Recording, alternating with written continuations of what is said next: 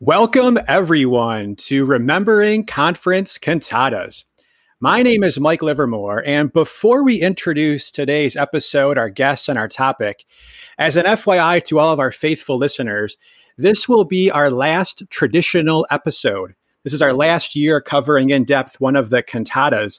We do have a finale, a final episode in the works for, Lord willing, 2 weeks after we produce this podcast. So that would be Sunday, August 16th will be our last episode posted. Now, I mentioned this because we'd love to get some listener contributions for our last episode. We're hoping to have a fact check segment, as well as a segment for listener contributions or any messages you want to share about how much you love the cantatas, your favorite memories. Feel free to send us a recording or a written message. We can read it. So we'd love to have your submissions. So any of our faithful listeners, you have 2 weeks to submit for us anything you want to say for our final episode. So with that, then, let's get to 2017. With me, as usual, is my old friend, my good friend and co-host, Sam Taylor. Sam, how you doing? What a trip it's been, Mike. I'm doing really well. How about you? It's been a wild ride, Sam, and I couldn't be happier to have with us two beloved guests. So glad to have with us Hannah and Josh Hodge. Guys, how are you doing? We are doing great. Amazing. We are really enjoying this podcast. We're enjoying it so much that we actually haven't listened to them all yet. Oh, well, you've got something to look forward to. We leave them for special times where we can actually sit down. And then we like to have a review, like our own podcast after the podcast. I like this. So they're very special to us. It's really given us an opportunity to remember things from the past or even things we haven't been at. I think that's one of the amazing things about this podcast is we feel we've been there in years that we weren't actually there. Wonderful. And that's just really giving appreciation to this podcast because you've set the scene, you've put us there with the lessons. I mean, it certainly helps having been there. We come to you today with two different perspectives because I'm not all that musically inclined, but I can listen to music and appreciate it. And I'm sure a lot of the listeners are not all that musically inclined as well. And then you've got the musically inclined approach. Hannah is very musically inclined, so she'll be able to add that perspective as we go throughout here. Well, it's wonderful to hear you say that you think this podcast has achieved its goal of stirring up our faith by way of remembrance, that it's really brought you back to the even years you weren't there for. That's wonderful to hear. Now, Sam, before we get started, we've had a lot of guests on this podcast, Sam. But have we ever had a guest, Sam, who is as beloved to you and I as Hannah? I don't think we have. No. If you and I had like an adopted younger sister, I think she's with us on this podcast today, Sam. I would agree. Yeah. So Hannah and Josh, we are very glad to have you. Welcome aboard. Let's get into it. 2017. So the theme this year was the Epistle of James. The theme of the cantata was Draw Nigh to God. Now, Josh, I believe you were one of the co-writers of the workbook this year. How did you come across this topic, and why was James the subject for this year? Yeah, it was a little bit of a process picking out the topic. We were approached, I think, probably about 3 years ahead of time, so in 2014. And, the committee said, hey, you want to write a workbook? Need something in the New Testament? Is there something you would really like? And I had just been doing James, the Epistle of James in Sunday school, actually with Uncle Ian McFarlane. And it was one of those books that's so practical. It's filled with so many great lessons that we got to do James. And Dave Stiles was as much on board as I was. And yeah, we took up the task to complete the workbook. And it's special. I mean, both of you have been a part of workbooks, and it leaves a lasting memory in a different way than the other ones. Oh, absolutely. Yeah. I forgot to mention the theme verse this year was James chapter 4, verse 8, which reads, "Draw near to God and he will draw near to you. Cleanse your hands, you sinners, and purify your hearts, you double-minded." So that was the verse up on the poster or the banner in the pavilion that year. And yeah, it looks like, I checked the workbook out, it looks like it was a really good topic. Super practical is the book of James. But Josh, a question for you, the workbook, how is it 168 pages? How could you look yourself in the mirror by putting out a 168-page workbook? You know what? That's a good question. That's and it's one of those things. Everybody starts off by looking at how many pages is the workbook, and you can scare a lot of people away with that. Yeah. As you know, my dad's part of the committee, so he wasn't the one that asked me to write the workbook, but he certainly had some comments he wanted to make to me about what it looked like. He's like, you can make this really special. You can add a lot of material. You can have appendices, not necessarily things that people are answering in time filler, but this additional supplemental work. And so when Dave Stiles and I set about covering James, our goal was to provoke responses, but also provide a lot of material should they want to do further study. So, we probably got a little carried away with the extent of the appendices. I don't remember how many appendices there were, but 20. There were. I believe you like to remind me there's 20 pages of appendices. 20 pages of appendices, yes. Okay, that helps. Yeah.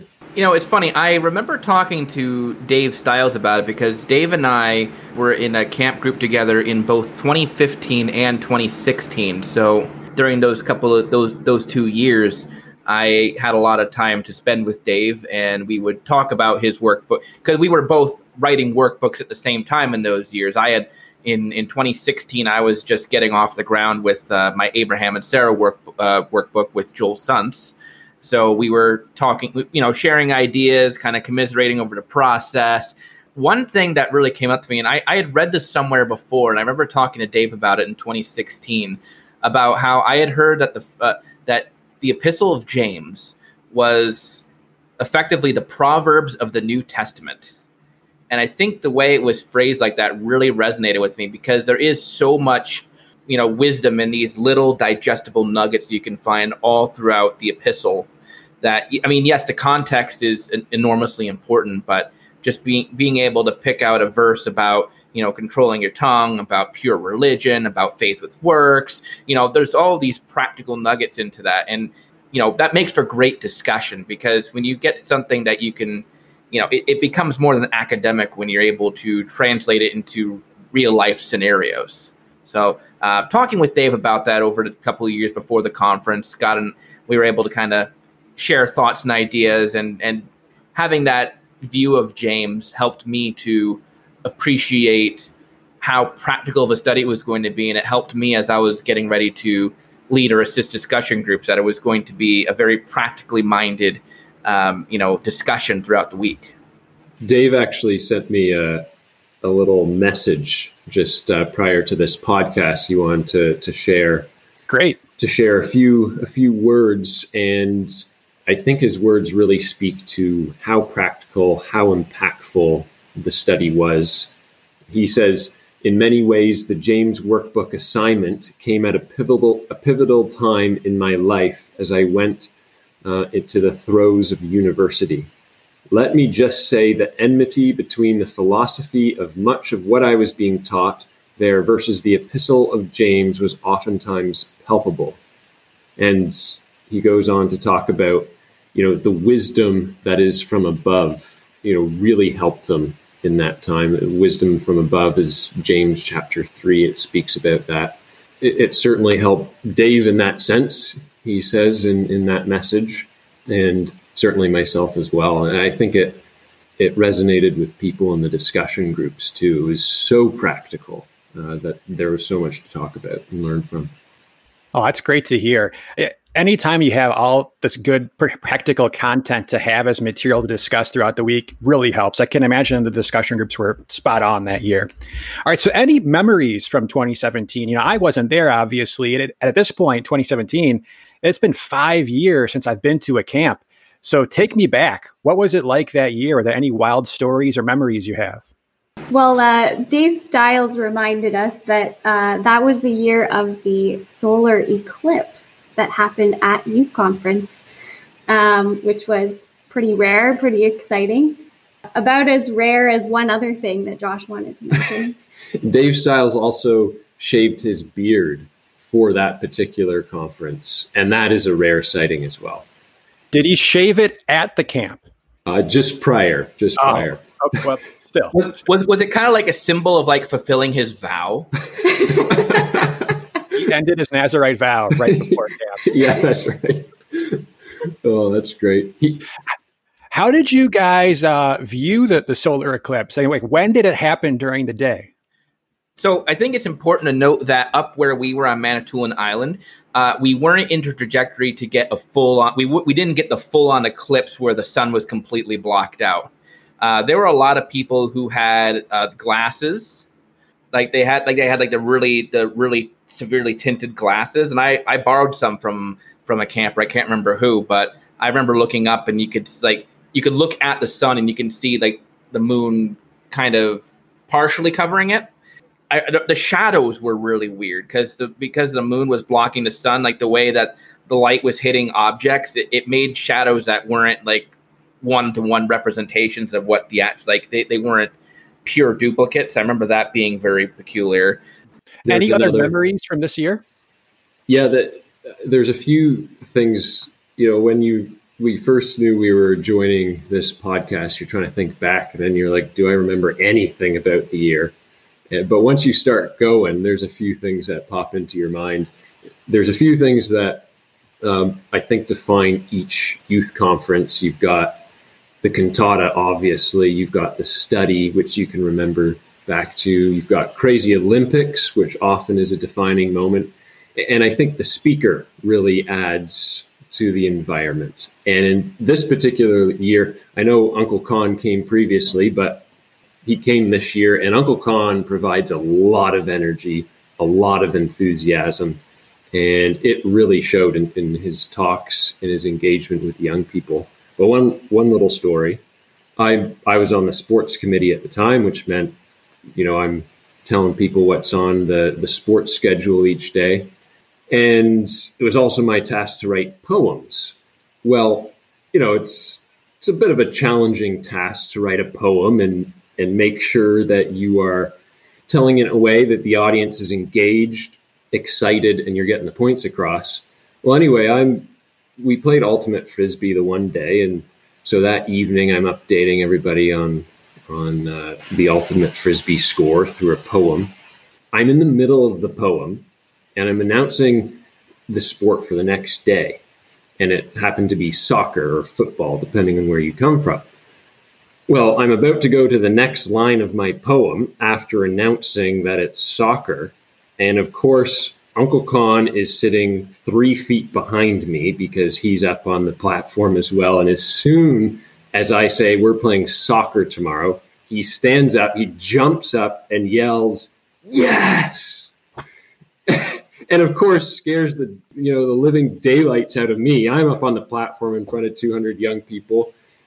And it was just one of those moments in life that you'll never forget because you don't know what the next moment of your life's going to look like. Right.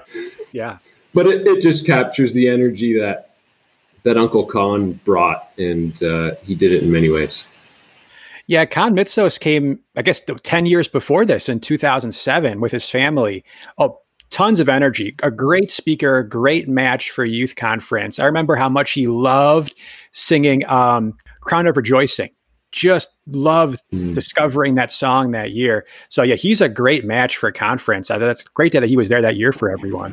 Yeah, he was present several nights during the campfire singing, and he was and he stuck around for the devotions too. There's a lot of times where speakers are just trying to, they're in their trailer just trying to get whatever sleep they can because they got a big day. But Con was usually there, and I remember I gave the last devotion of the week that year because I gave a devotion that was leading up to talking about next year's conference, Abraham and Sarah. And I remember after that, how, Con was just right there, and he was just, he was just as riveted as anybody else. And actually, Hannah, your parents were there that year. Yes, that was a first for them. Yeah, your dad often came to my tent for wake up duty. He's a veteran in that department. Yeah. For you. For those of you listeners that don't know, I stayed with the Colby family for about a year when I was 18 or 19. And if you probably know me, you know that to say I have a difficult time getting up is a mild understatement, I think. Yeah. Tom has the discipline and the patience to have put up with me all my years growing up. So it's just kind of back in old times. If you count weeks at Shippensburg too, Sam, Uncle Tom's probably spent 2 years of his life waking you up each morning. 2 years trying to wake me up. Right, yeah, unsuccessfully. Right. Before we get off the Con Mitzos topic, another important question, Josh. Did he back up the talk? How was his soccer game on the field? That's a good question. And it was one of those, I don't know if it was Canada versus the world or North America versus the world. So he was obviously on the opposing team to me either way. And his team did lose. And so I made sure in my next poem to really focus on Uncle Con. And my whole poem was why the other team lost. There was one big reason why the world lost. And I didn't tell anybody till the very end. And except that the last line says, because we had the pros and you had the con. Oh, that is good. Oh, that's good. Oh, great stuff. I just as you were saying that, I remember that. Before we get to the cantata, any other final memories or things you wanted to share from this year, from 2017? A couple really good evening classes by Brother Con. He did a spiritual detox class in the evening, which was really practical, kind of jumping off the practicalness of James, but very geared towards young people, how to get rid of certain things in your life, but replace them with something positive. And I also remember a very impactful write-up that he read to us. It was using the language of Joseph revealing himself to his brothers, but in the context of Christ revealing himself to James. And it was very, very well written and well read and very emotional and very helpful. That sounds very interesting. Do you know if that's available anywhere? I would like to ask him because he recently did a Bible school and did a very similar write-up. So I'm sure he has them somewhere. This was the turning point in the life of James. I mean, he was at odds with his brother, the Lord Jesus Christ. This was the visit, in 1 Corinthians 15, where it lists off all the people that saw Christ.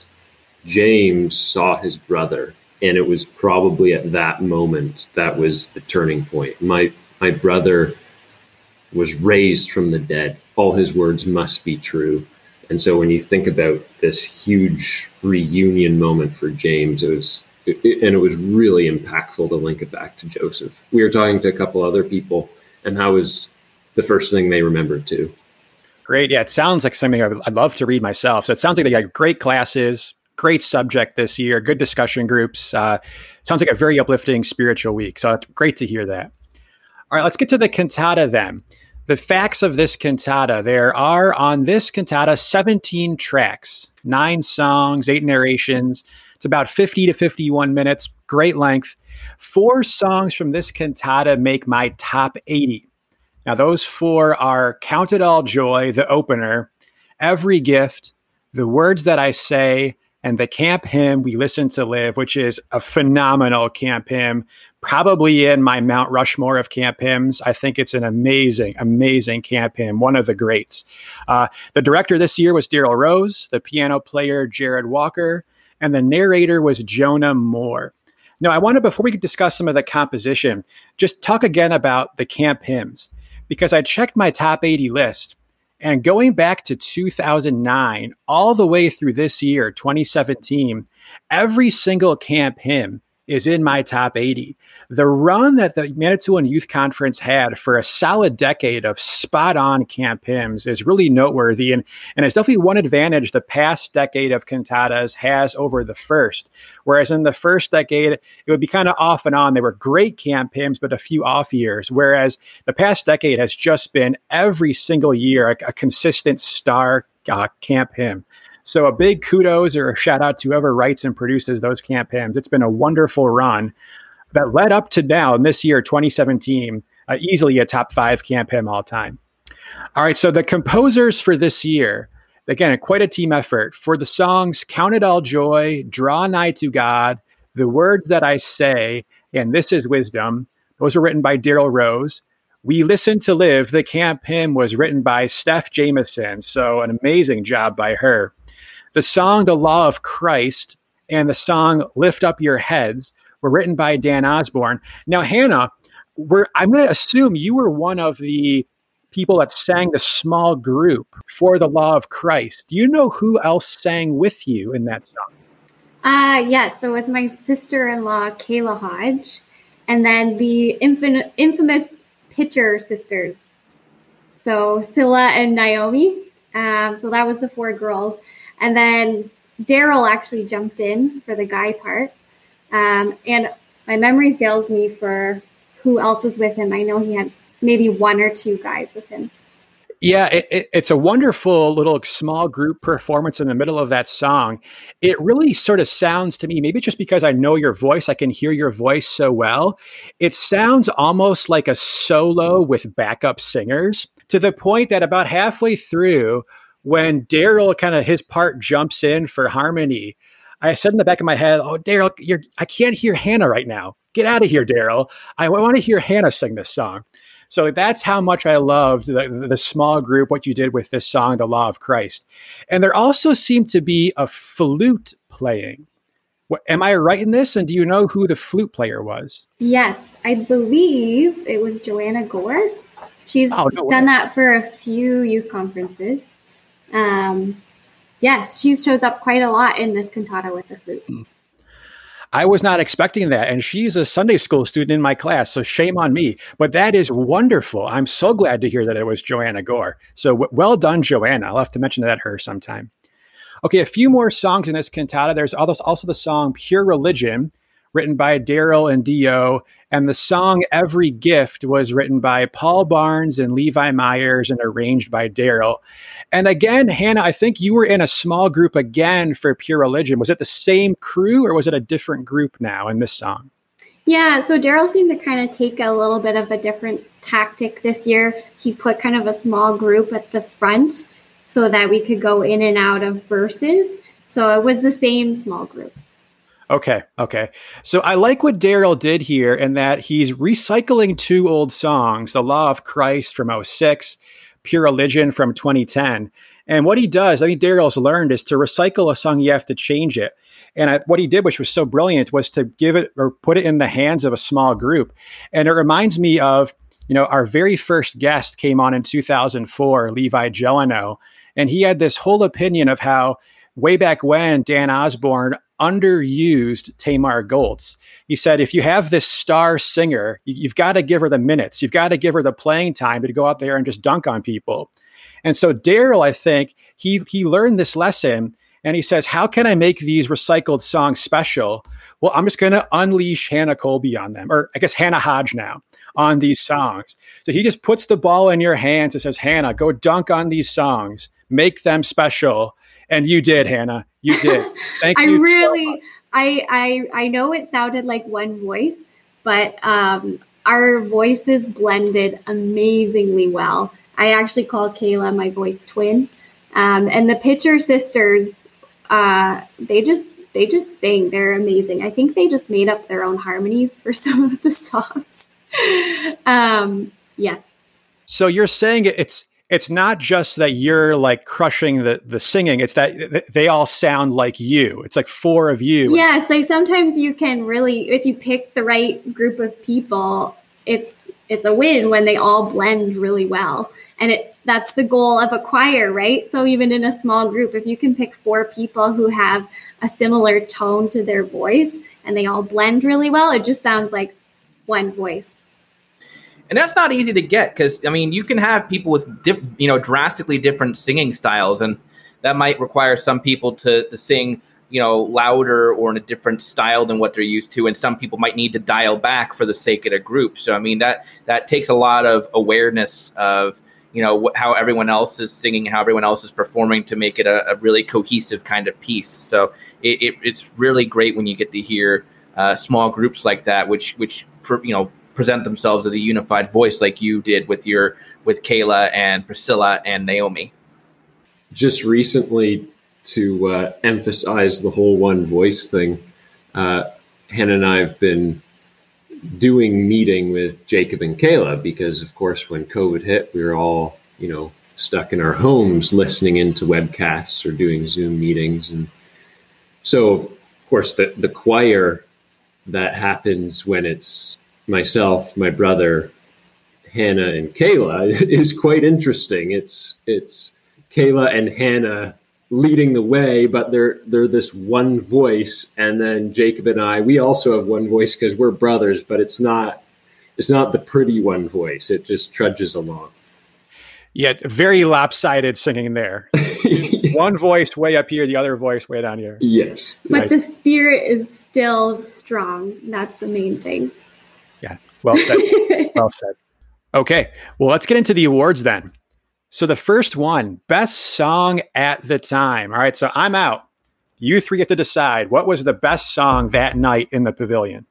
Actually, we have a pretty knockout one. Yeah, we're pretty sold on one. I'm fascinated to hear what Sam has to say, but we're sold on "Count It All Joy."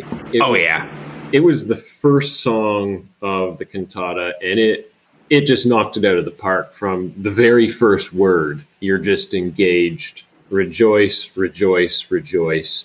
And then from there, it takes you on just an amazing journey through trial, overcoming the trial and bringing it forward to what the Lord Jesus Christ has done. And it ties in Hebrews chapter 12, where, Christ was able to endure the cross because of the joy set before him. And there's one particular moment that stands out to me in this song, and it's early on, where it says, "Trials have a purpose to bring us forth as gold." And the ladies are singing that while the guys are doing oohs and ahs. And it's almost like the guys are singing the weight of the trial. And you actually feel like you're in the trial, but that brings you to the triumph when you are lifted out of the trial. And the guys stop singing the oohs and the ahs at that point, and you feel this relief. And you break into the chorus. I would completely agree. It reminds me a lot of the 2006 cantata with the Signs of John, because that came right out the gate too with Shine as Lights. The Epistle of James, this cantata does a very similar thing. And it also, there's no introduction narrative. There's no piano that goes into it. It's just right into the rejoice. So, once again, Daryl picked up kind of a similar theme from what he did in 2014, where the prophet of the Lord starts off with, goes right into the lyrics. Daryl does the exact same thing, just right into the lyrics, right into the very meat of the epistle from the word go. So yeah, I'm right there with you. Count It All Joy is a phenomenal song. I'm right there with you. Definitely the best song of the night. The choir sang with a lot of energy too. You could just feel it when you listen to the recording. Oh yeah, we're going to cover that in depth in Best Moment. It's amazing. Okay, so that song wins Best Song at the Time. Now we have Best Song Today. This is where I can jump in, not having been there, but listening to it now, only a couple of years later. I definitely think there's sort of a big three in contention: Count It All Joy, Every Gift, and the Camp Hymn We Listen to Live. I think I could go either way with this one. Do either of you three have a preference or a suggestion for Best Song Today? We have some different picks, so I'm going to let Sam say if he has. Oh, Best Song Today. I've been giving this a couple of listens again this week to kind of go into it, and that's hard. Yeah, it really is hard. I forced myself to make a pick, and I think my pick would be We Listen to Live. But if Josh and Hannah have different ideas, I could be swayed. What do you think, Josh and Hannah? Well, we have a completely different three, actually. Sell it to me. We have The Law of Christ, Lift Up Your Heads, and Pure Religion. Lift Up Your Heads is always a good song for today because it's seeking your redemption. But those three are kind of some of the more versatile songs, and the ones you picked are a little more thematic to James, I would say. So I think that's why our angle was a bit different. Okay, Hannah, I completely agree that the three songs as written that you've suggested are phenomenal, incredible songs. What hurts it for me is that I'd already heard them before. We've already listened to the Lift Up Your Heads. Was that in the Even So Comes CD series? So those had already been out there. And obviously the other two you mentioned were recycled songs from previous years. But again, though, Hannah, your parts really elevate them now. And they are beautiful, beautiful songs. So they're all good. Why I can't pick it now is because they're just like the second time I've heard a version of the song. But maybe some people that heard them for the first time here, this becomes their favorite version. So it's a tough debate to have. Sam, give us some wisdom. We're all over the map here. Yeah, honestly, I'm pretty. Actually, I don't even have a three. I think I'm pretty definitive. Law of Christ is just the best song. The 2017 version of Law of Christ is a more polished and more personable version of an already fantastic, meditative, reflective song. And I mentioned this when we were talking about the 2006 cantata when Tim was on, that there is something special. When you have a cantata, you fall into you can fall into a bit of a trap sometimes with the lyrics, because as a cantata, you're going to sing it in the plural. You're going to say we, us, and our a lot, which is great.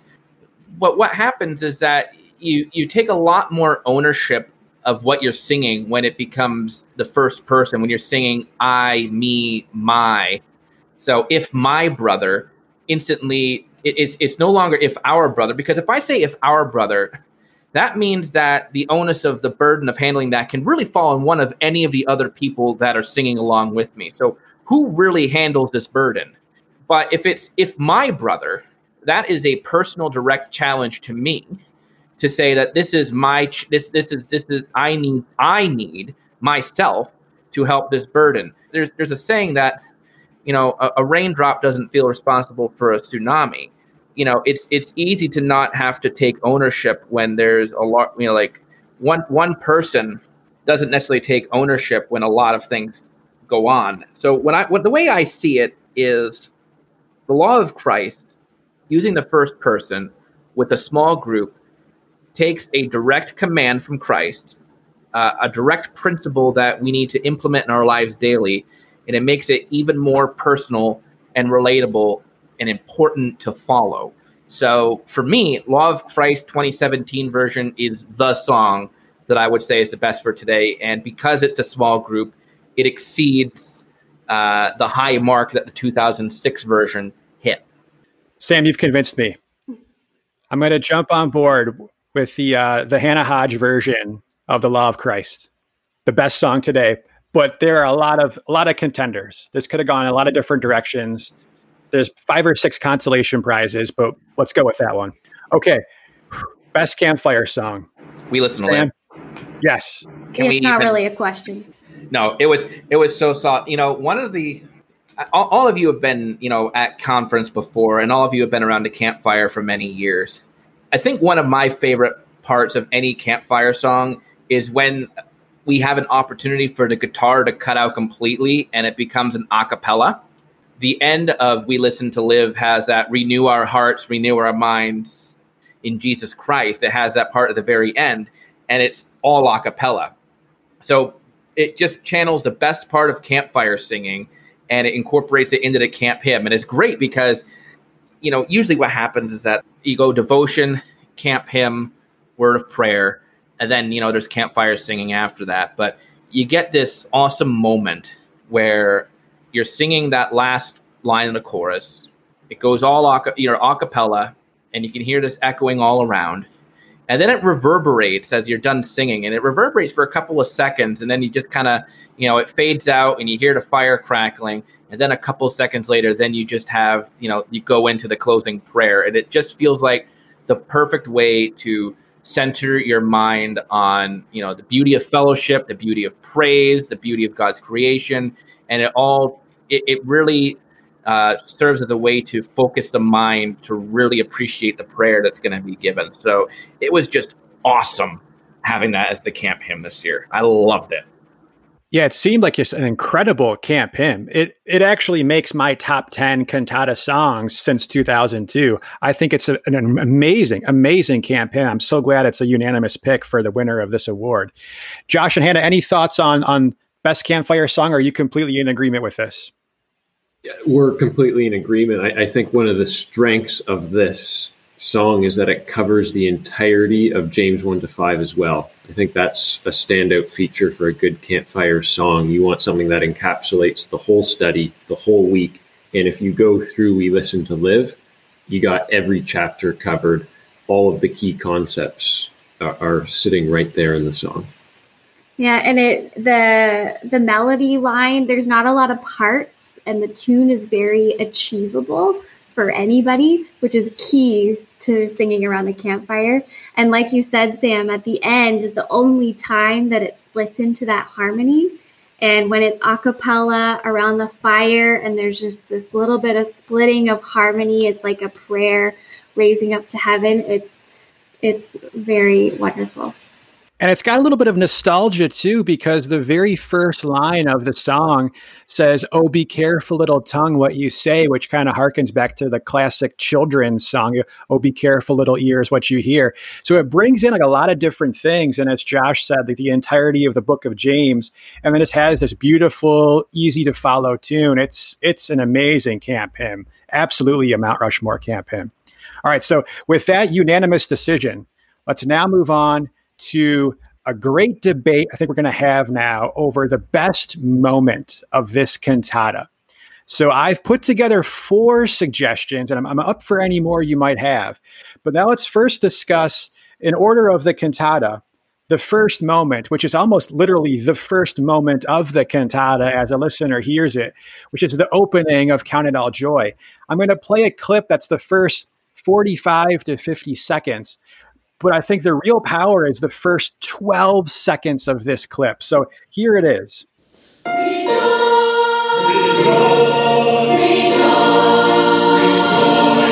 rejoice, rejoice, my brethren, and be glad. Count it all joy, my brethren, when you fall into trial, knowing the trial of your faith worketh patience. Let patience have her perfect work, that you'll not be dismayed, but stand complete when Jesus comes to reign. For trials have a purpose to bring us forth as gold, to make us fit vessels for the glory of the Lord. That is how you start a cantata right there. That is absolutely spot on. That first 10 to 12 seconds absolutely grabs a listener. You're on for the ride. So a great start to the cantata. Any thoughts on that moment beyond what we've already discussed with it? It's a pretty irresistible start. We knew it was a pretty impactful start as well with the Rejoice. We drove our 2-year-old nephew home that year, and he just couldn't stop singing, "Rejoice, rejoice," the whole way home.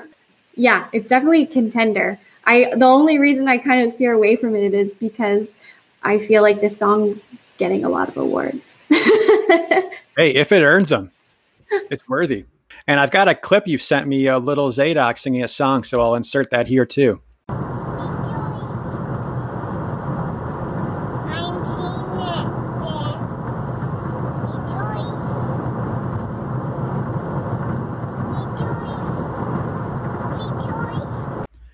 All right, so let's come to my second suggestion for best moment, which I just love the choruses for Every Gift, which is the second song in this cantata. So what a 1-2 opener to this cantata. But here is a recording of the choruses for Every Gift.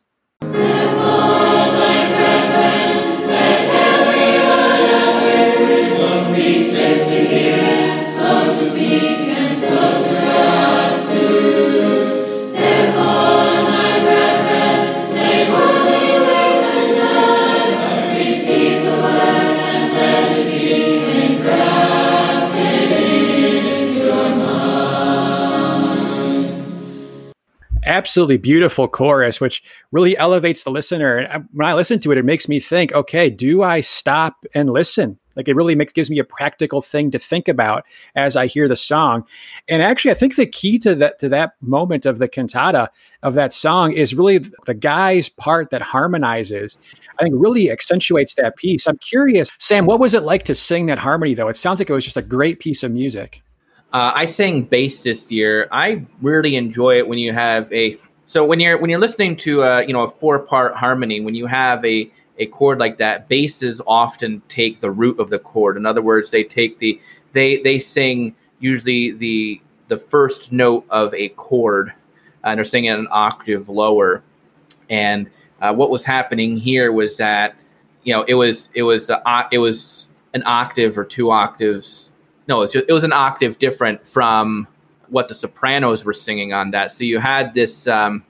You had both parts singing on the same wavelength, and it kind of reinforced the thrust of the song. And one of the reasons why I enjoy it so much is it kind of like it has this strong emphasis. It has a strong emphasis on this. Wherefore, my brethren, how does this teaching inform our behavior? And that answer for me has often come whenever I look in the scripture and I see that, therefore or wherefore. When I see that kind of phrase, serving to be the conjunction of the doctrine, the teaching, and the encouragement. It's why 1 Corinthians 15 is so powerful. We have all this, wonderful doctrine about the resurrection, the hope of, being raised from the dead to, be sown incorruptible. And then it ends with, therefore, my brethren.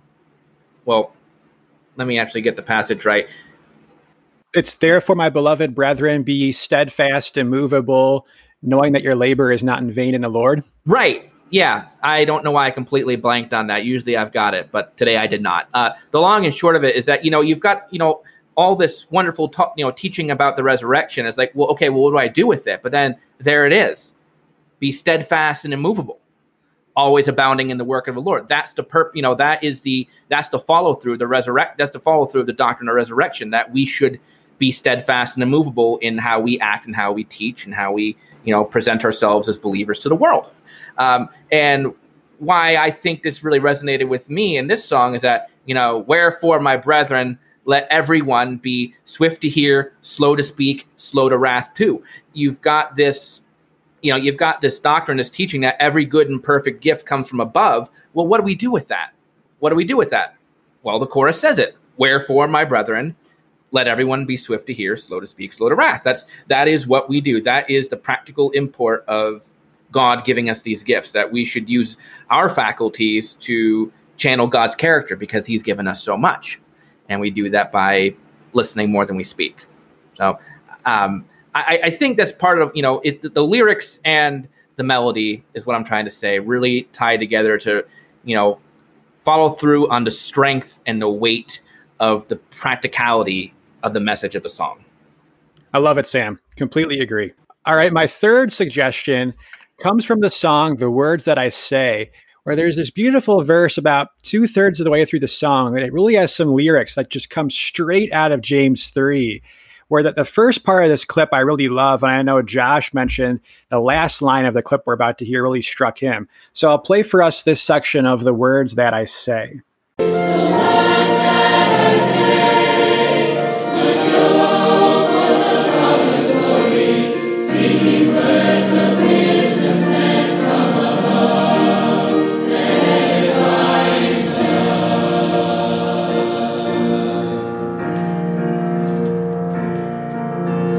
It's a good to horses' mouths to turn them about.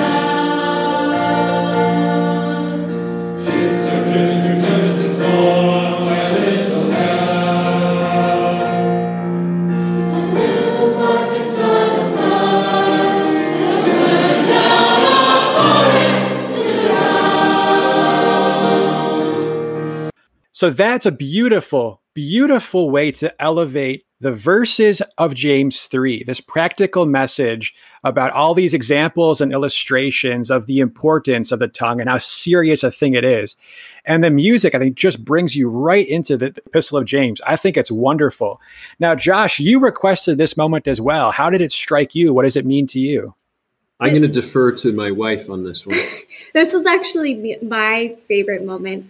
I remember sitting down and looking at the song for the first time when we were about to sing it, and I just laughed because I was just so amazed at the way Daryl can just put verbatim King James Version scripture into a song, and a song about the tongue. It was just incredible.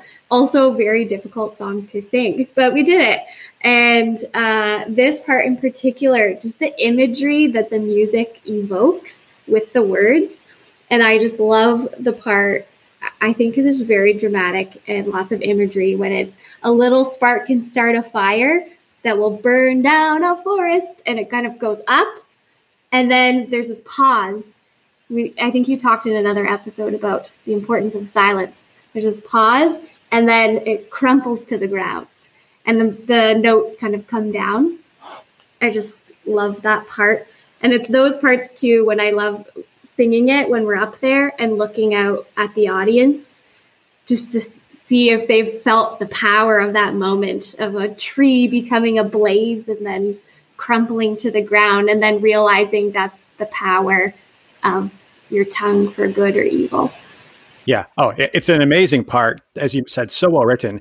To actually have a song that has this lyric, bits are put into Horace's mouth, and it's the most beautiful part of the song. So well done. And I also like the opening of the song too, where the males come in super deep, like the tongue is an unruly evil. Like, it's really, really well done, even in the beginning of the song too. So as you said, Hannah, a complex song, a difficult song, but really well done by everyone. So worthy of best moment consideration. Okay, my final suggestion, my fourth moment, is the chorus of We Listen to Live. We've already discussed this song at length. It's phenomenal, amazing. My single favorite part of the song, if I had to pick one, is the chorus. So here it is.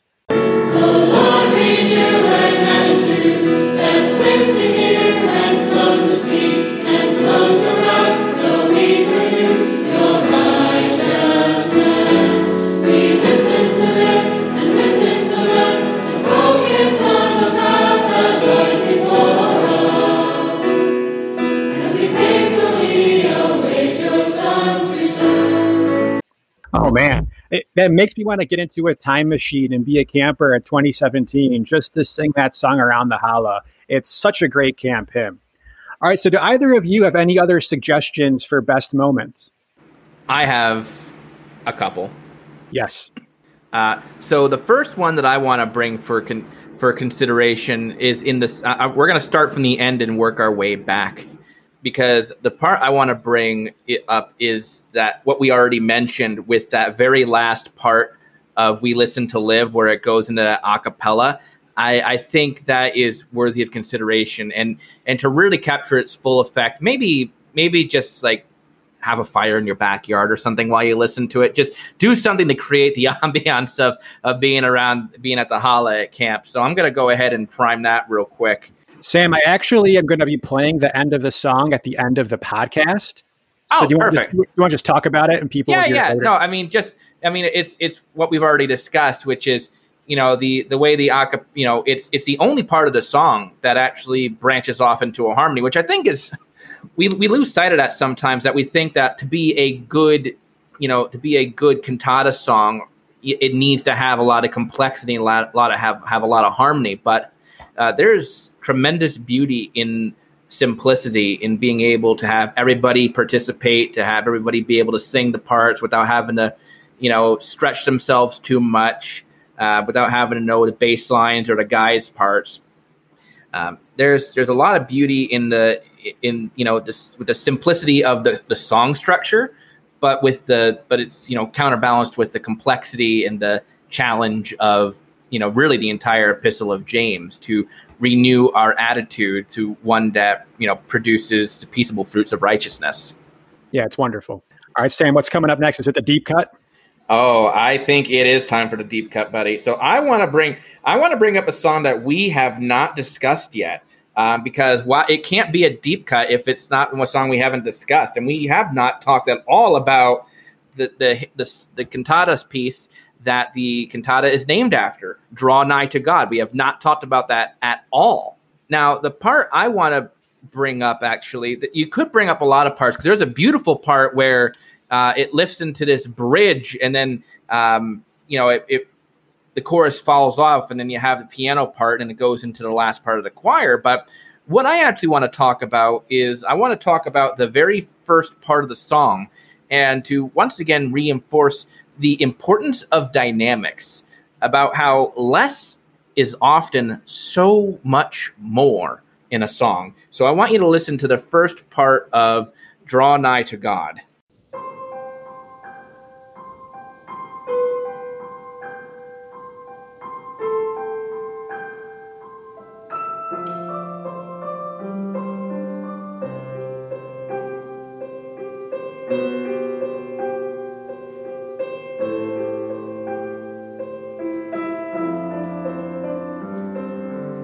What is your life but a vapor that appears for a little while? What is your life but a vapor that is vanishing away? The way that the guys fall off with "vanishing away." I remember all throughout the week how Daryl was always trying to emphasize, you got to really come off that to make it sound like that the words were like the vapor that our lives really are. It's a beautiful thing when you can have, again, it's always great when you can have a choir blast out and be passionate, like the beginning of Rejoice, but sometimes that restraint allows for some real introspection into how insignificant things are, and how these, how this really needs to occupy our minds. So for me, that is my deep cut moment, the beginning of "Draw Nigh to God." I love that, Sam. I'm so glad you brought it in as the deep cut. I'm going to listen to that song again. I completely miss that subtlety of like the hush at the end of "Vanishing Away." I'm going to pay attention next time to that one. So thank you, Sam. Okay, so what is the winner here? I'm inclined to go with the big opening, that first 12 seconds. I respect Hannah's call for the incredible lyrics and imagery of the words that I say. Any thoughts on the winner? I think I'm going to have to support that. There's so many moments you could go with, but considering them all, you can't get a better start than that for a car ride if you're listening to the cantata, or you're there live in person. That was amazing. Oh, I'm totally fine with it. Okay, wonderful. So we've got our pick for the best moment, the opening of "Count It All Joy" and the opening of the cantata. All right, so now we come to the best line of narration. And again, the narrator is Jonah Moore. The narration that struck me the most was, I'll throw mine out there to begin with, narration 5. It had this line about halfway through, referring to the tongue. So this is the narration before the words that I say. Here's the clip. Jonah reads, "Our own faithful or unfaithful use of this great power we wield will determine our eternal destiny. Jesus says that our tongue is the key to our character and our heart. For out of the abundance of the heart, the mouth speaketh." So that's a quote there from Luke chapter 6, verse 45. I love the phrasing of how our eternal destiny can be determined and pivoted by how faithfully we use our tongue, and the words of Christ support this. So that narration really struck me. Any other suggestions from you guys? We actually combed through the narrations and have that very line circled. Nice. Great minds think alike. So an easy pick there for us. And there were several really well written narrations in this cantata, but I think that one is going to be our winner. Okay, let's come to now wildest opinion. We've been waiting for this category. I know we've got several in the queue here. The wild opinion I have is the most serious wild opinion I've had in any episode. So I want to save it. All right, so now let's turn to Josh and Hannah for their wild opinions. I don't think I want to steal this phrase, but I don't know how else to say it. If I were to have a deep cut, I guess. Oh, no, take it. Take it. It's I don't have a monopoly on it. You might want to cut that out. You might want to cut that one out. Listeners cannot see it. I took a glass of water right when Hannah said that, and it's now all over my carpet. We're going to leave this in. Hannah, please elaborate on the deep cut of this. Okay, moving forward. A song that we haven't talked about. This is Wisdom. This song is really based on Proverbs and Job, but I think it has a potential for potential hymn material. It could be reworked a little bit to be put in a hymn book of future. I don't know how that works, but I don't know that we have a whole lot of hymns on this very Proverbs, Job related material. And just the structure of it and some of the harmonies, I think, could flow pretty nicely. So that's my James-related wildest opinion.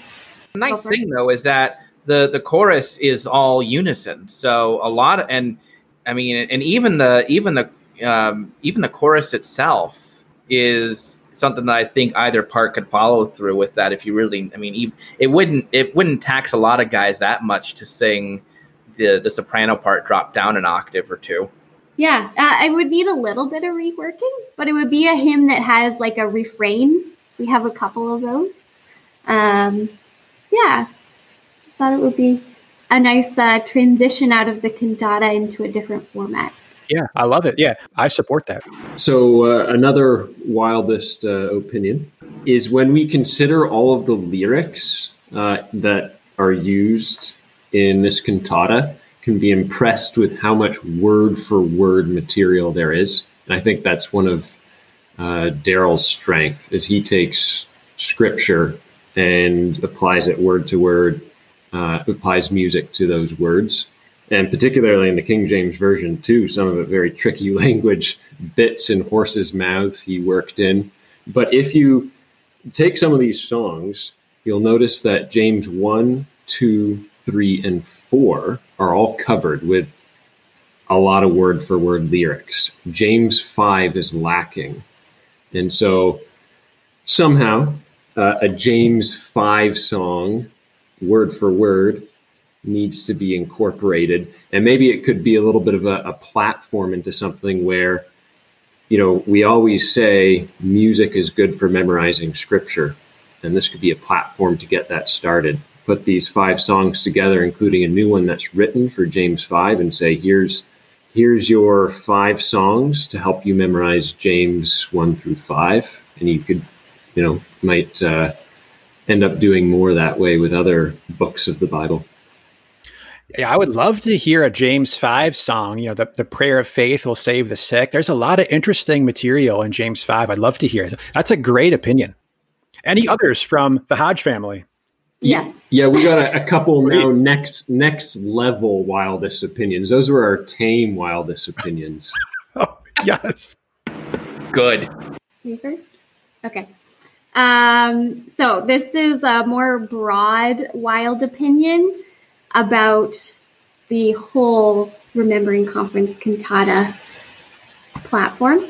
My wildest opinion is that Mike and Sam return to the youth conference on the Friday in 2021 and perhaps future years as guests at the cantata experience, and perhaps spend a bit of the day interviewing campers about their week, experience the cantata, and then you will be able to continue your podcast. What if we could record a podcast that night? There's a lot of things that could come out of this. You could have, that is Wow, this is... There would be like a live reaction podcast that we would post when we get back home, Sunday, and then people could listen to that. You feel like a live commentary? A live commentary? Yeah. So, we're there Friday, do interviews and such, get information, listen to the cantata, and then we would do like a live recording that night, bring the director in, interview people. Oh, that's very interesting. And then we could even do like a second, we take our time and interview people and bring in more information and have a more well-produced podcast. That's an interesting one. I'd love to see it happen. Would the committee allow two old, washed up former campers to come back and raid the camp for 36 hours? I kind of got the idea from, Josh's grandma, Aunt Joan Hodge, who is a bit of a fixture at youth conference. When she stopped going for the full week, she would still come up for Fridays very often. And I know a few others sometimes would just come up to hear the cantata itself. So I think that you would be welcome. If Joan Hodge approves, I'm there. Yeah, I'm if she says it, so it shall be done. And now, Mike, here's a question. Would we want to stay on the campground, or would we stay with the Coopers and have like a Heroescape night before or something like that? I want to be at Site 43, man. You know me. I want to be there, and there's got to be taco salad there, and it's just got to be glorious. Yeah, we have terms. Yeah. Right. Matt Colby must be there. Thank you for that wonderful, wild opinion. That meant a lot to me to hear that. Who knows? Lord willing, it's been a crazy year. Speaks to the return of Christ, but it's something to consider for the future.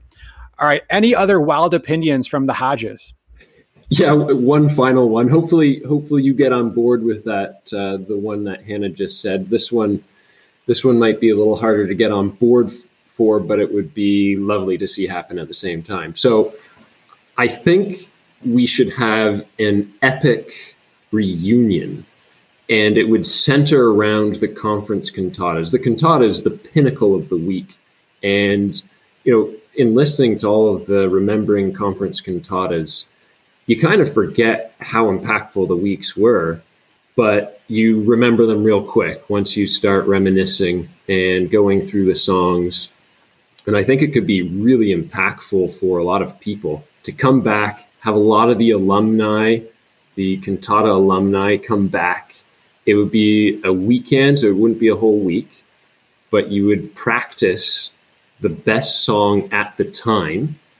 And, it would be a 2-hour epic where, you'd practice 2 or 3 days. You would have a performance like we always have, but instead of, the narrations that come before each of the song, you would have some sort of narration or commentary on the song itself or on the year of youth conference. And that would be special. That would be amazing if that could ever happen. I feel like that is too ambitious, but it's a wonderful vision. Honestly, hearing it, it makes me really just think of the reunions that could occur in the kingdom. If it could ever happen this side of the kingdom, that would be quite an undertaking. But if it could, that would be so wonderful. So wonderful. To get everyone there for 1 weekend at the camp, that'd be amazing. Amazing. Sam, I'm sure you'd be there if it happened. Oh, absolutely. Yeah. Hey, I support it, Josh. If it could ever happen, I'm on board. Hey, it's got to be a wild opinion. Yes, absolutely. Okay, it's time. Sam, I need your support for this one. I'm hanging on, buddy. I'm gripping the table. Yeah. So, okay, this entire podcast I've been preparing. I've been setting up Hannah for this moment. Even before we recorded, I said, Hannah, I've got something for you here. To set this up, we've already discussed how the 2017 version of the Law of Christ is in Sam's opinion, superior to that of 06, its original giving that year. And the reason why? Hannah Hodge. There must be a Hannah Hodge solo album. How is there not a Hannah solo album? How is it even possible? All these years, it has not happened. 10 hymns, 10 to 12 hymns. Hannah, Sam and I know a guy. We know a guy who can record high quality piano tracks. If we get the tracks to you, would you, could you, should you record a Hannah Hodge solo album of hymns? Wow, that was quite the setup. Sam, did you want to have any words? I'm still gripping the table. Hannah's trying to avoid speaking right now. Yeah.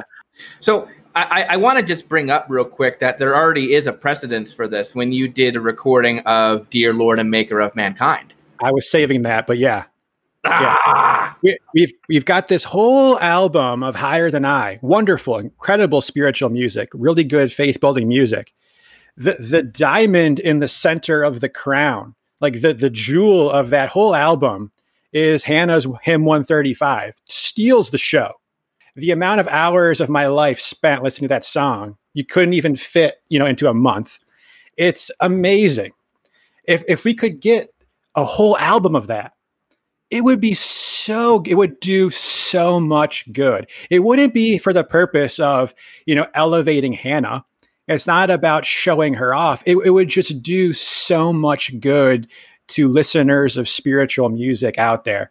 Hannah, I mean, I'm not going to force you to make a decision now, but anything that needs to be done, any equipment you need, I fully support whatever it takes to get a Hannah Colby hymns, spiritual music album out there. Just to give a bit of context to the listeners, as was mentioned at the beginning, you may notice in the tone of Mike and Sam, the tone of Big Brother-esque. Fair. And this is certainly true. One of my first reactions to hearing this podcast was, this reminds me of my childhood. Yeah. And I think it's a beautiful thing that we've moved on from talking about who would win in a boxing ring, an orangutan or the boxer, to talking about spiritual music. But I think, we live and we grow. That is a real conversation, by the way. I was kind of thinking yes, it was. It was a real, and it probably lasted longer than any of these podcasts.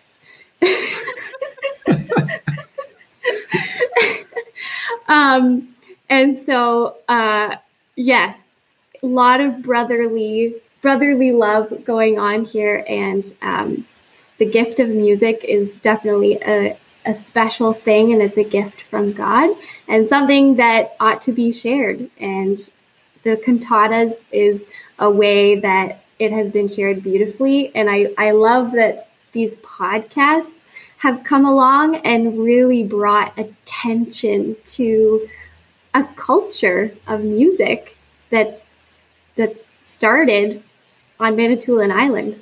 It's really wonderful. So yes, thank you for that, and perhaps something we can talk about on on a separate platform. Yes, that is my answer. I'll throw in my 2 cents.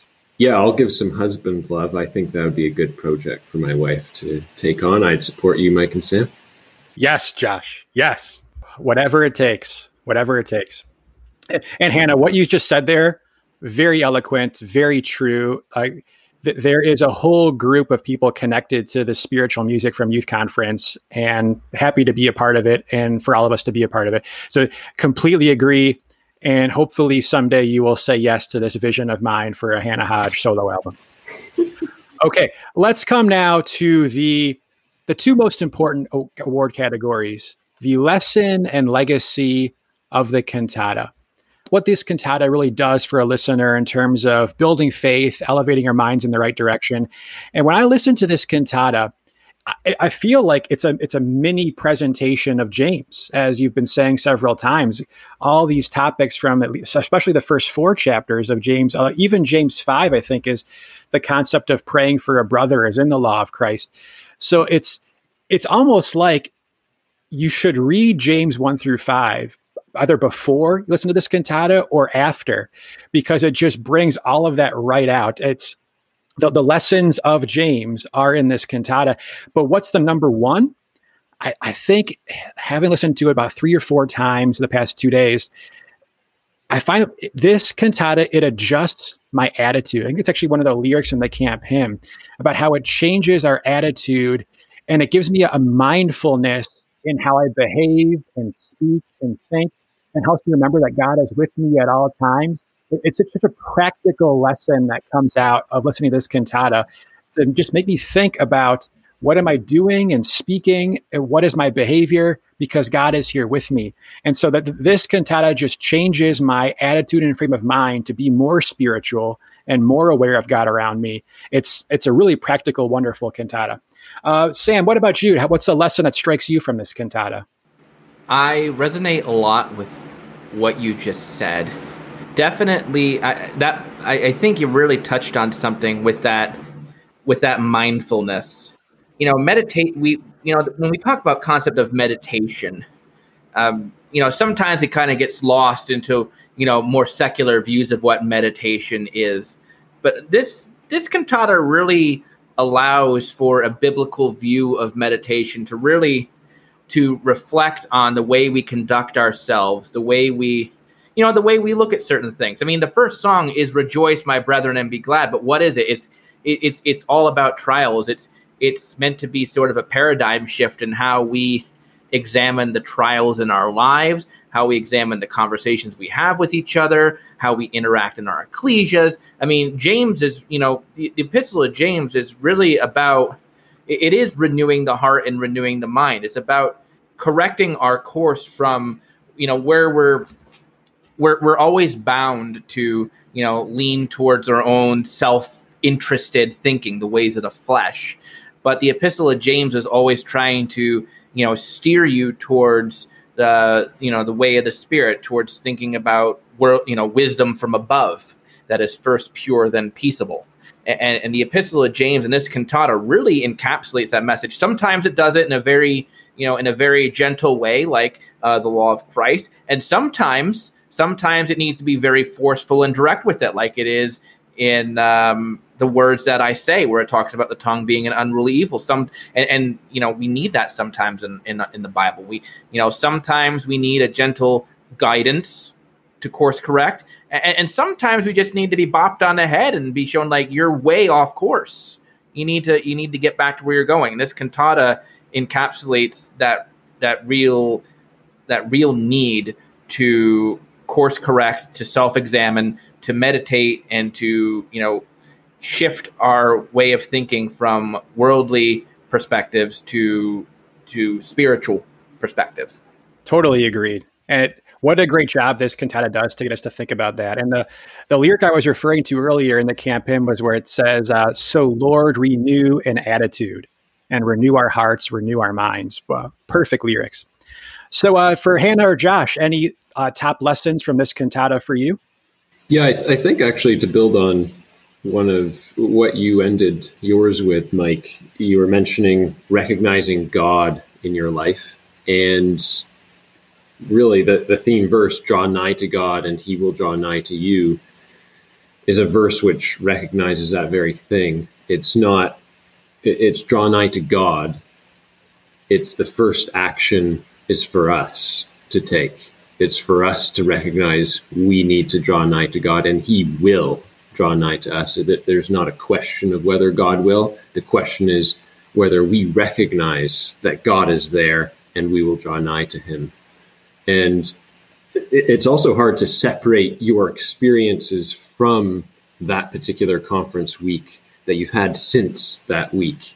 And when you think back, there's certain things that have become emphasized because of that week, but only because of circumstances in your life. And I remember Uncle Con brought out, one of his points he brought out was this concept of your life as a vapor, which is James chapter 4, and brought out in a couple of the songs in the cantata. And Uncle Con said he was speaking once, and he mentioned, "If the Lord will, we shall do this or that." And he said he got corrected by a sister afterwards, and who said, "It's not if the Lord will, ye shall do this or that. It's if the Lord will, ye shall live and do this or that." And so the very essence of life and our our breath that we have is in the hands of God. And it's so important to recognize that. And I can tell you the experience this past year. My brother, who almost died, who was very close to death. That particular verse really helped me get through the pretty traumatic experience that I went through in almost losing a brother and the family and the ecclesia. But it's all in God's hands, and that verse is really impactful. Our life is a vapor. Our life is in the hands of God. It's if the Lord will, which is a wonderful thing that I think the Christadelphian community has used, if the Lord will. But it goes beyond just what we can do. It's will we live or not? Yet certainly your brother's accident is an incredible reminder of that lesson. And in 2020, coronavirus completely changed everyone's plans. So what a reminder of the Lord's will is we're completely subject to his plan for sure.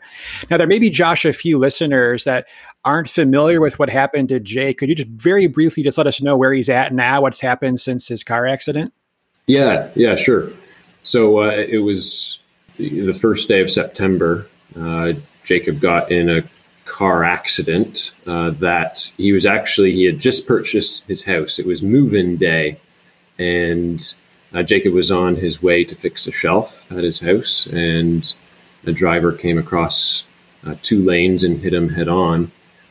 He was rushed to the hospital, was in an induced coma for a number of days. And how I put it to people now is you are there in the hospital taking every little piece of joy that you can get, right? His finger twitches, there's a little movement. All of that brings you great joy. And you reminisce as a family and think about, what would we like to see again? And at that point, you're like, I'd like to just see Jacob's eyes open. I'd like him just to be able to have consciousness to know that we're with him. And then you start thinking about bigger things. It would be nice just to laugh with him as a brother again. It would be nice to see him, in a position where he can read God's word. And it gets bigger and bigger. Support a family, have children, have a job. And if we could write all of those things out today, I would say every single box has been ticked. Anybody today would not know that Jacob was in an accident. He has a full-time job he finished his schooling. He finished writing the Esther workbook it was supposed to be this year, but it will be for the 2021 youth conference. And he lives in the house that he was going to move to that day with his wife, Kayla.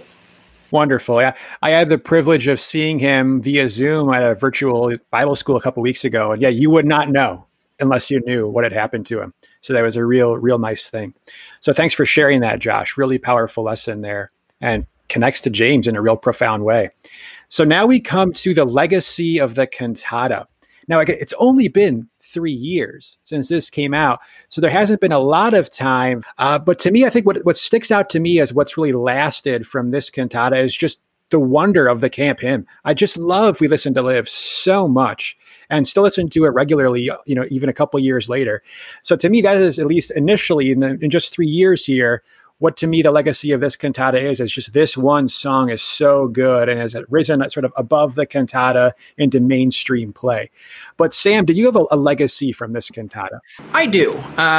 Hearing this cantata be able to reinvent and reimagine past pieces kind of, it's sort of a poignant reminder that, for most people, youth conference is what would you say the average attendee goes? Like maybe 2 times, maybe sometimes 3. I mean, there's not a large amount of people who have gone, more than 6 or 7 times. And there's a very small group of people who have been there double-digit times. So, for a lot of people, youth conference is a very, in terms of like how many times you go, you don't go too often, but it makes a big impact. And I think for me, the legacy of this cantata, having been around when a lot of these songs first came out. It's seeing a new generation take up the mantle. It's about it's about young people really making this their own experience. I mean, those that sang My Brother, those that sang Pure Religion that might not have been there in 2010 or 2006. I mean, it's theirs. It's just as theirs as it was to the people in 2006. It's their legacy. And maybe in about 10 years or so, when it gets, brought around again, we'll be talking about it. Well, how does it compare to the 2017 version? Because there is just because it's new to us, it's going to be old someday. It's going to be a legacy someday. And it's great to see young people make the truth their own, to, take this beautiful, wonderful thing that's been handed down to them, that's been entrusted to them, and seeing how they pick up the torch and go with it. That's the legacy to me. And I think it's really encapsulated in those songs, The Law of Christ, Pure Religion, This Is Wisdom. I think it's perfectly encapsulated in them. Those songs are just as much belonging to the 2017 choir as they were to the ones who originally sang them. Very interesting, Sam. Very interesting. Sam, do you think that this year was a year where you passed the torch off and you really saw the next generation as claiming Conference as their own now? I think so, because I was getting ready to really hand things off. This was the last full year that I did campfire singing. I was, deep into writing the Abraham and Sarah workbook that I would finish up, and that would be the study for the next year after that. So this was really the last year that I was there as a camper, kind of, doing what I had been doing for so long. So I was looking to see, like, okay, well, who's going to pick up the ball? Who's going to be, who are going to be the people that are going to step up and be what this community needs? Who's going to be the comforters? Who's going to be the doers? Who's going to be the ones who raise their hands and are perfectly fine with picking up an extra bathroom duty instead of just, hoping that they don't get noticed? That's, every generation has those people. And I've said this before in past cantatas, that Conference is a giver. It gives and it gives and it gives. There's hopefully going to always be people who appreciate that Conference gives, and they'll be willing to give back, and they'll pick up that principle and they'll bring it to their ecclesias, and they'll be the ones who give. Maybe they're up in front, or people who are coming to Conference for the first time, that they pick up those lessons, that they realize that they get to give back if they want to, and you hope that they take that message and they give back to their ecclesias, and they give back to their CYCs, and they give back, and you just hope that people carry on the torch. That's what you got to do. I mean, it's not going to stick with one generation forever. There's got to be a handing over of responsibility and a handing over of, you got to have faith that people are capable of doing that, and that they put their all into it, that they'll be able to leave their own lasting legacy that God will remember for good. Yeah. My year of passing the torch was 2012. Sounds like this may have been your passing the torch year, 2017. All right, Josh and Hannah, any legacies for you from this cantata or this year? About this cantata being the cantata that teaches you how to be a better brother and sister in Christ. And so kind of the theme verse that we felt encapsulated it was James 1:27. Pure religion is this. And then you listen to the cantata and you've got the song Pure Religion that teaches you caring for the needy, and Law of Christ, which is bearing the burdens and looking to save those that are struggling. Words That I Say, that is learning to use our tongue in an edifying way, and Listen to Live, looking on the heart and not the outward appearance. So it's a very insightful and kind of piercing cantata, because that's the way the book of James writes. And then when you put it to music, you walk away feeling compelled to be a better brother and sister in Christ.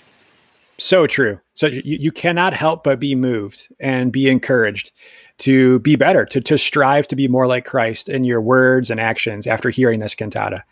Great lesson, practical cantata. Okay, so that's it for the awards. Wonderful, uplifting year, great cantata. Are there any final thoughts from either of you on this year, 2017? I guess more just speaks to the Remembering Conference cantatas and what they've done for us personally, and then bringing us right here to discussing 2017 with you. And someone who's not naturally musically inclined, sometimes I will struggle more than others to get the most out of music. And in going through and listening to many of the Remembering Conference cantatas, I've been impressed with the fact of how powerful music is to elevate the Word of God, which is really what it's doing in our prayer to Him. And I think there's no better example of this, at least from the ones that I've heard so far, was back in 2004. I believe it was 2004. Dan Osborne, there was a clip of Dan Osborne, and someone will have to remind me of the song. He was Comfort One Another. He was making a commentary on that. And there was, a tragic incident in 2004, and there was this song that was written, and Dan just broke it seemed like every word down, but he was breaking all of the phrases down and why he put the music to those specific words and what the music was doing to emphasize the words. And that's really powerful, I think, hopefully to all of the listeners. It's been powerful for me. And then bringing it forward to this cantata. I mean, I don't think I've ever analyzed a cantata before, just in general. I mean, I haven't done that, but it was a really special experience to do it with Hannah. We sat down a number of times, listened to it straight through, and everything became powerful because you see how clearly the writers had put thought into the words, and then the music came to elevate those words. And I think the two of you have done a tremendous job to emphasize that over the past many podcasts. And it's been special to be a part of this one in 2017 and feel that very same thing as we reminisce about that year. Wonderful. Thank you, Josh. Very well said. And yeah, this podcast has done so much for Sam and I and for a lot of listeners. And taking the time to go back and listen to these is so beneficial spiritually. It really, really helps in a difficult time for believers. So yeah, completely agree. And thank you for that. Again, a brief reminder for anyone who's enjoyed our podcast, please send us your thoughts or opinions or ideas before our finale episode in 2 weeks. So keep that in mind. So now here is the camp hymn from this year, Be Listened to Live, a beautiful, beautiful camp hymn to help us renew our minds before our Lord returns. So here it is, We Listen to Live.